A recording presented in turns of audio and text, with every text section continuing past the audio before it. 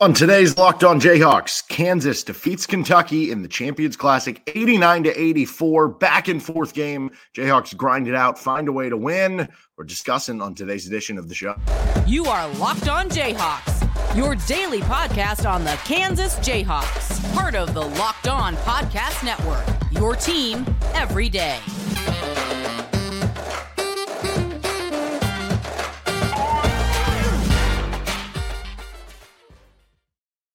I'm Derek Johnson. You can hear me as well Monday through Friday from 3 to 6 p.m. on at KLWN in Lawrence with Rock Chalk Sports Talk. Thanks for making Locked On Jayhawks your first listen every day, free and available anywhere you get your podcasts. You can also find us on our YouTube page where you can like and subscribe to the show. We're breaking down the game, Kansas 89, Kentucky 84 in the Champions Classic.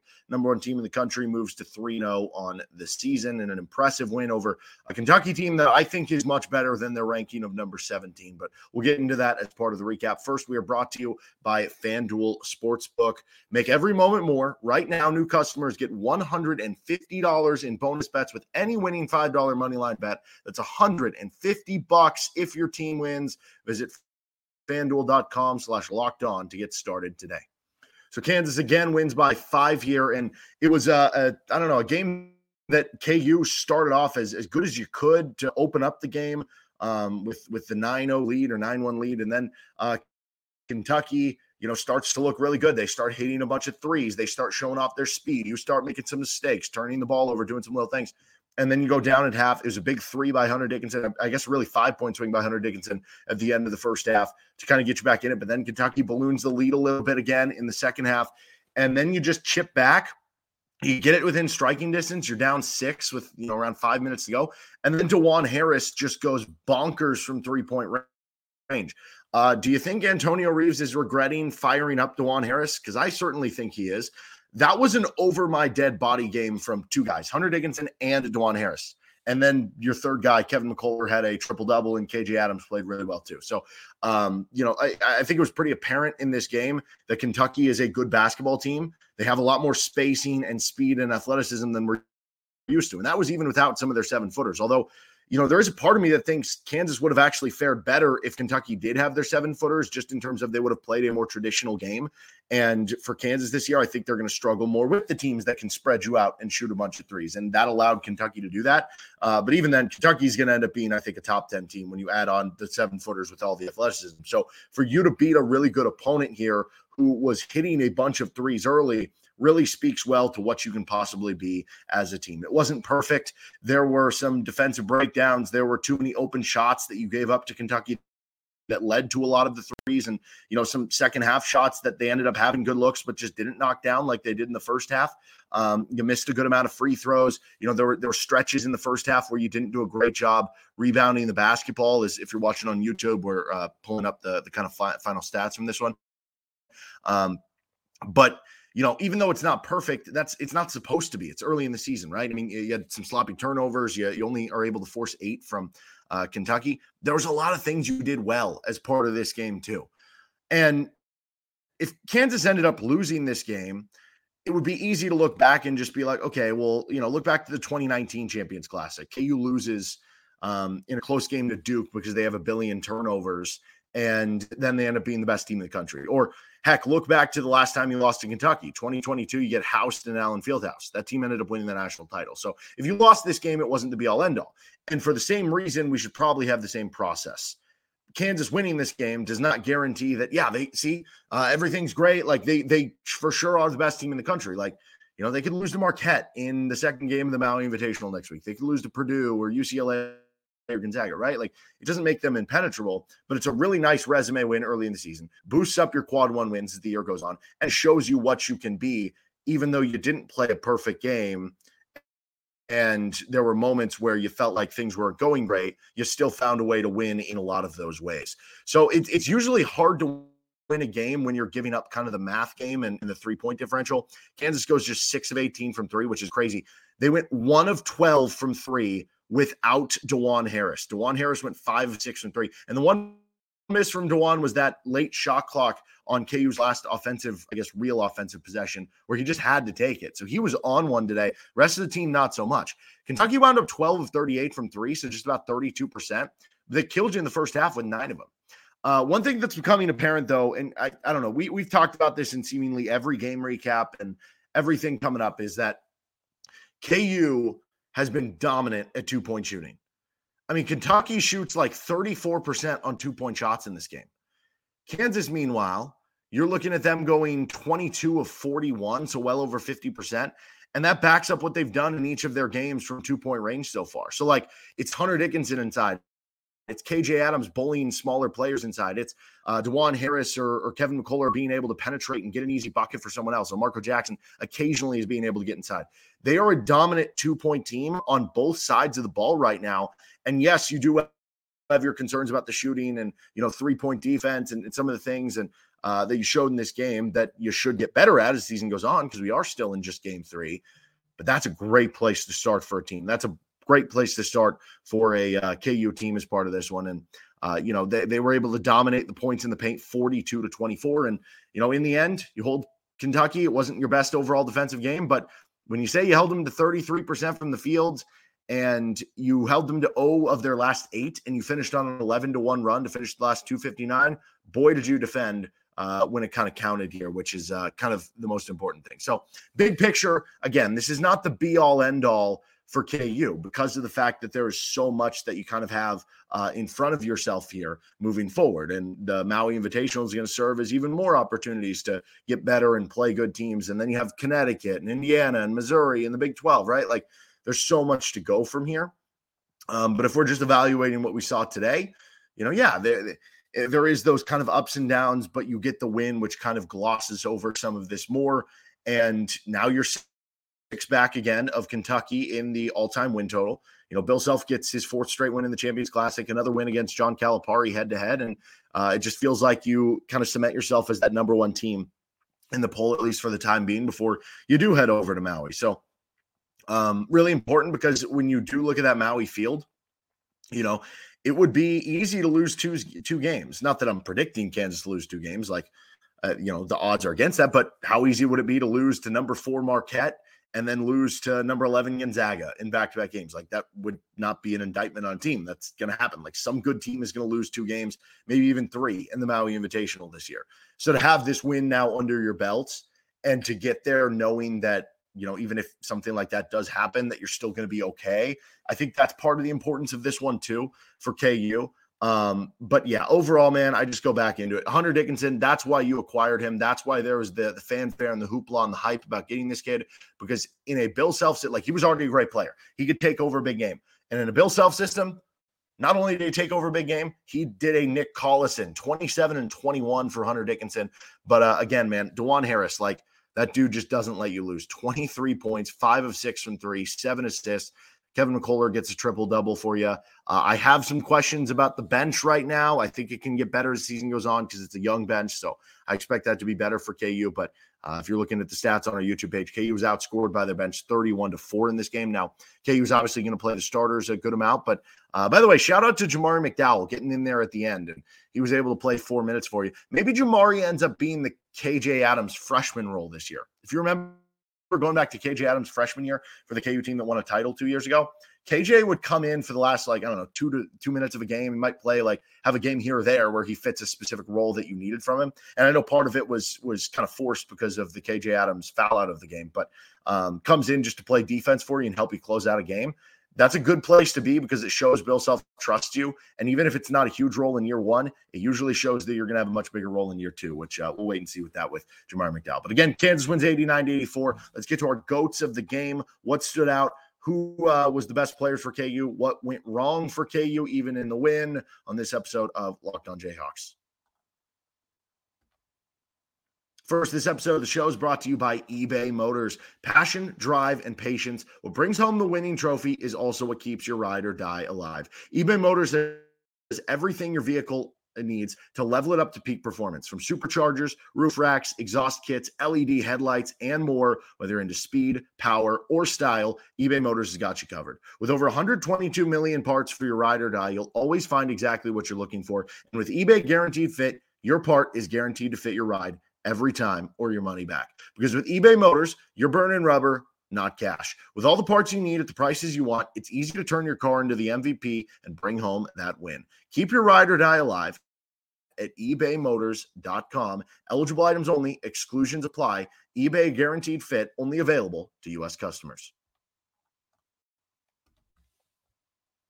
On to our good goats, bad goats. If you're new to the segment, good goats, greatest of all time. Bad goats, the old word, which I remember growing up early. It was like, oh, that's a bad thing if you're the goat. You're kind of like the scapegoat here. And then we'll finish up with what's next for KU. So I think the first good goat, you got to go with Hunter Dickinson. He was the steady force the entire game.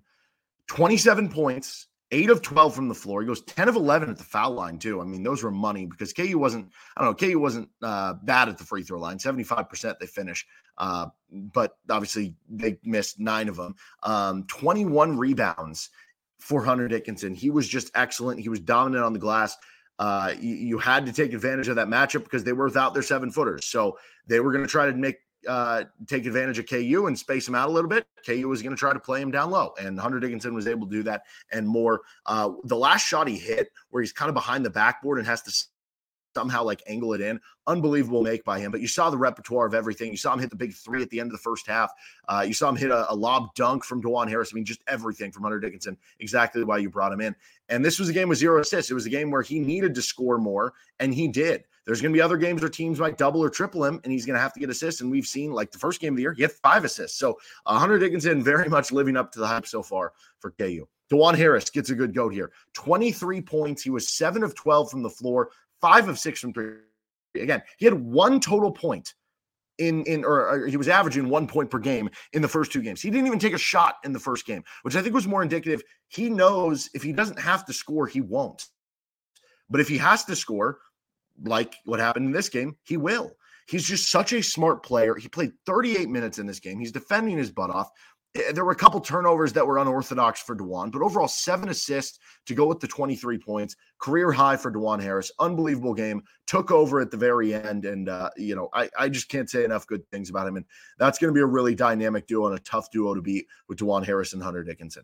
Kevin McCullough gets a good goat. Not a good shooting game for Kevin McCullough, but I think Bill Self will love this game. You know, Bill Self loves the guys who can still impact a game when you're not making shots. Kevin McCullough was 3 of 11 from the floor. He was 0 of 3 from 3. We've seen him shoot the 3 ball well through exhibition play in the first couple of games, but that didn't happen tonight. Still had 12, 10 rebounds, 10 assists for a triple-double. A couple fouls that I don't know that I totally agreed with, but he's having to take on a big brunt defensively. He was spending a lot of time having to guard Antonio Reeves. And you might think, okay, well, Reeves had 24 for Kentucky, hit some tough shots and made a lot of buckets in key moments. Kansas was able to hold him to 24 on 25 shots. So that was a positive for KU, and Kevin McCullough was a big reason why. And the one lob pass that he had from half court to KJ Adams, unbelievable pass from Kevin McCullough there. Speaking of KJ Adams, he gets a good goat too. 16 points. He was at 8 of 11 from the floor, 4 rebounds, 3 assists. He ended up fouling out, which certainly hurt KU. There was the one foul that was like a ghost foul where Mitchell's kind of going up on the hook shot beside him and is like, where was the foul? And you see Bill Self just throwing his arms away and everything. But KJ was really good in this game. And he, yes, he's not a great rebounder. I think that's something you just got to kind of live with. But like his power and his defensive play and his intensity is so fun out there and so energizing for a team.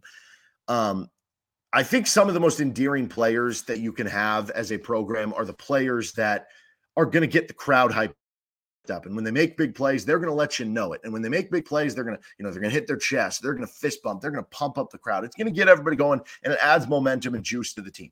Every team needs those players, and every player to a certain extent celebrates when they do something good. But there's another level of it. Like the ultimate pinnacle when I think of this of Bill Self players is Thomas Robinson. When Thomas Robinson made a big play, you heard about it. You saw it on the screen. He was an imposing force. And you see that with KJ Adams. And I absolutely love it. So KJ was, I think, really impactful in this one. And there was a moment where it felt like Kentucky was putting like there was a moment toward the end of the first half where Kentucky was putting so much stress and constriction and pressure on Hunter Dickinson that it wasn't allowing KU to get good passing angles to get him the ball down low in the post and in the paint.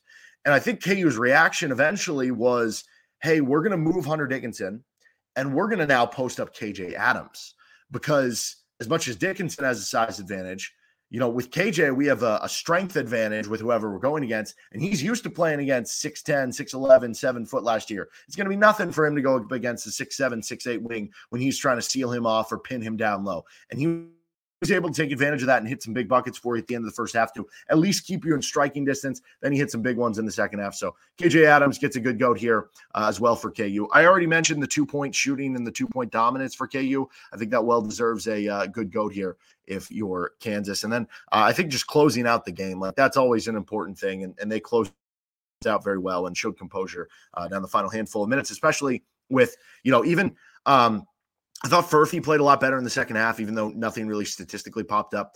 I thought that Timberlake at least, defended well and wasn't a problem out there in the final couple minutes of the game. Jamar McDowell didn't mess anything up out there, played solid defense and everything. So good composure for KU down the stretch. As far as the bad goats here, I do have to highlight the bench play. Again, you were outscored 31-4 off the bench.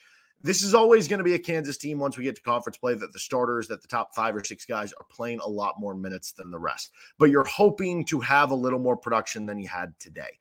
So with Furphy, McDowell, Brown, and Timberlake, that's just a combined 4 points from those 4 players on a combined 38 minutes from play. And they were 1 for 9 from the floor. So not the best stuff that you saw. Furphy looked a lot more out of place in this game than he did in the first 2 games, which, makes sense for him. He's making kind of a quicker jump up into the high level competition. So it makes sense that he looked so good in the first 2, but this one maybe a little tougher. I think Furphy is going to be good to go by the time we get into conference play, but it's going to take some time. You're going to have some lumps like games like this. And that's the case with a lot of young players, which KU is pretty filled with on a lot of these kind of secondary role spots for the team. When you look at Furphy, El Marco, even though he's a starter, and Jamar McDowell. So I thought he played a lot better in the second half, but obviously the stats didn't show it. Timberlake 0 for 4 from the floor. It felt like he was kind of forcing it a little in the first half. I don't know what he finished with plus minus wise, but I can't imagine it was great because it felt like a lot of times he was in there, things were not going well for KU. I thought Parker Brown was fine out there, and Jamar McDowell was pretty good. But you're looking to get more out of your bench, and that's something that I think will continue to progress as the season goes on for KU. And I think more so, you continue to not really have the obvious answer for the 5th starter. It felt like Furphy was making inroads the first 2 games, but this game, I think of the 3, I mean, Marco Jackson had the best production overall, but none of them really stood out to me in one way or another. Again, I think all 3 of them in different ways are going to be fine by the time we get to conference play in a month or 2 here. But yeah, you're still kind of searching for that at this point in time for KU. Obviously the 3-point defense in the first half, 3-point offense for the game minus DeJuan Harris gets a bad goat here for KU. You're going to have to find a way to manufacture more because it's tough when that math problem starts outdoing it to overcome kind of your 2-point dominance. I guess creating chaos and forcing steals might get a bad goat here.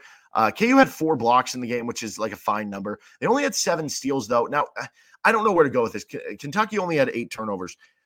On one hand, you have DeJuan Harris, Kevin McCullough. You should be creating a lot of steals and a lot of chaos with some of your other players, too.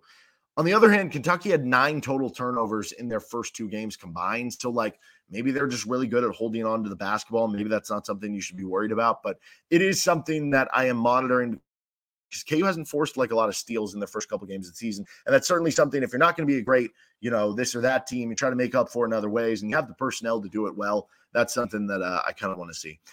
So yeah, that's our good and bad goats for the game. All right, let's talk about what's next for KU. First, this episode of the show is brought to you by FanDuel Sportsbook.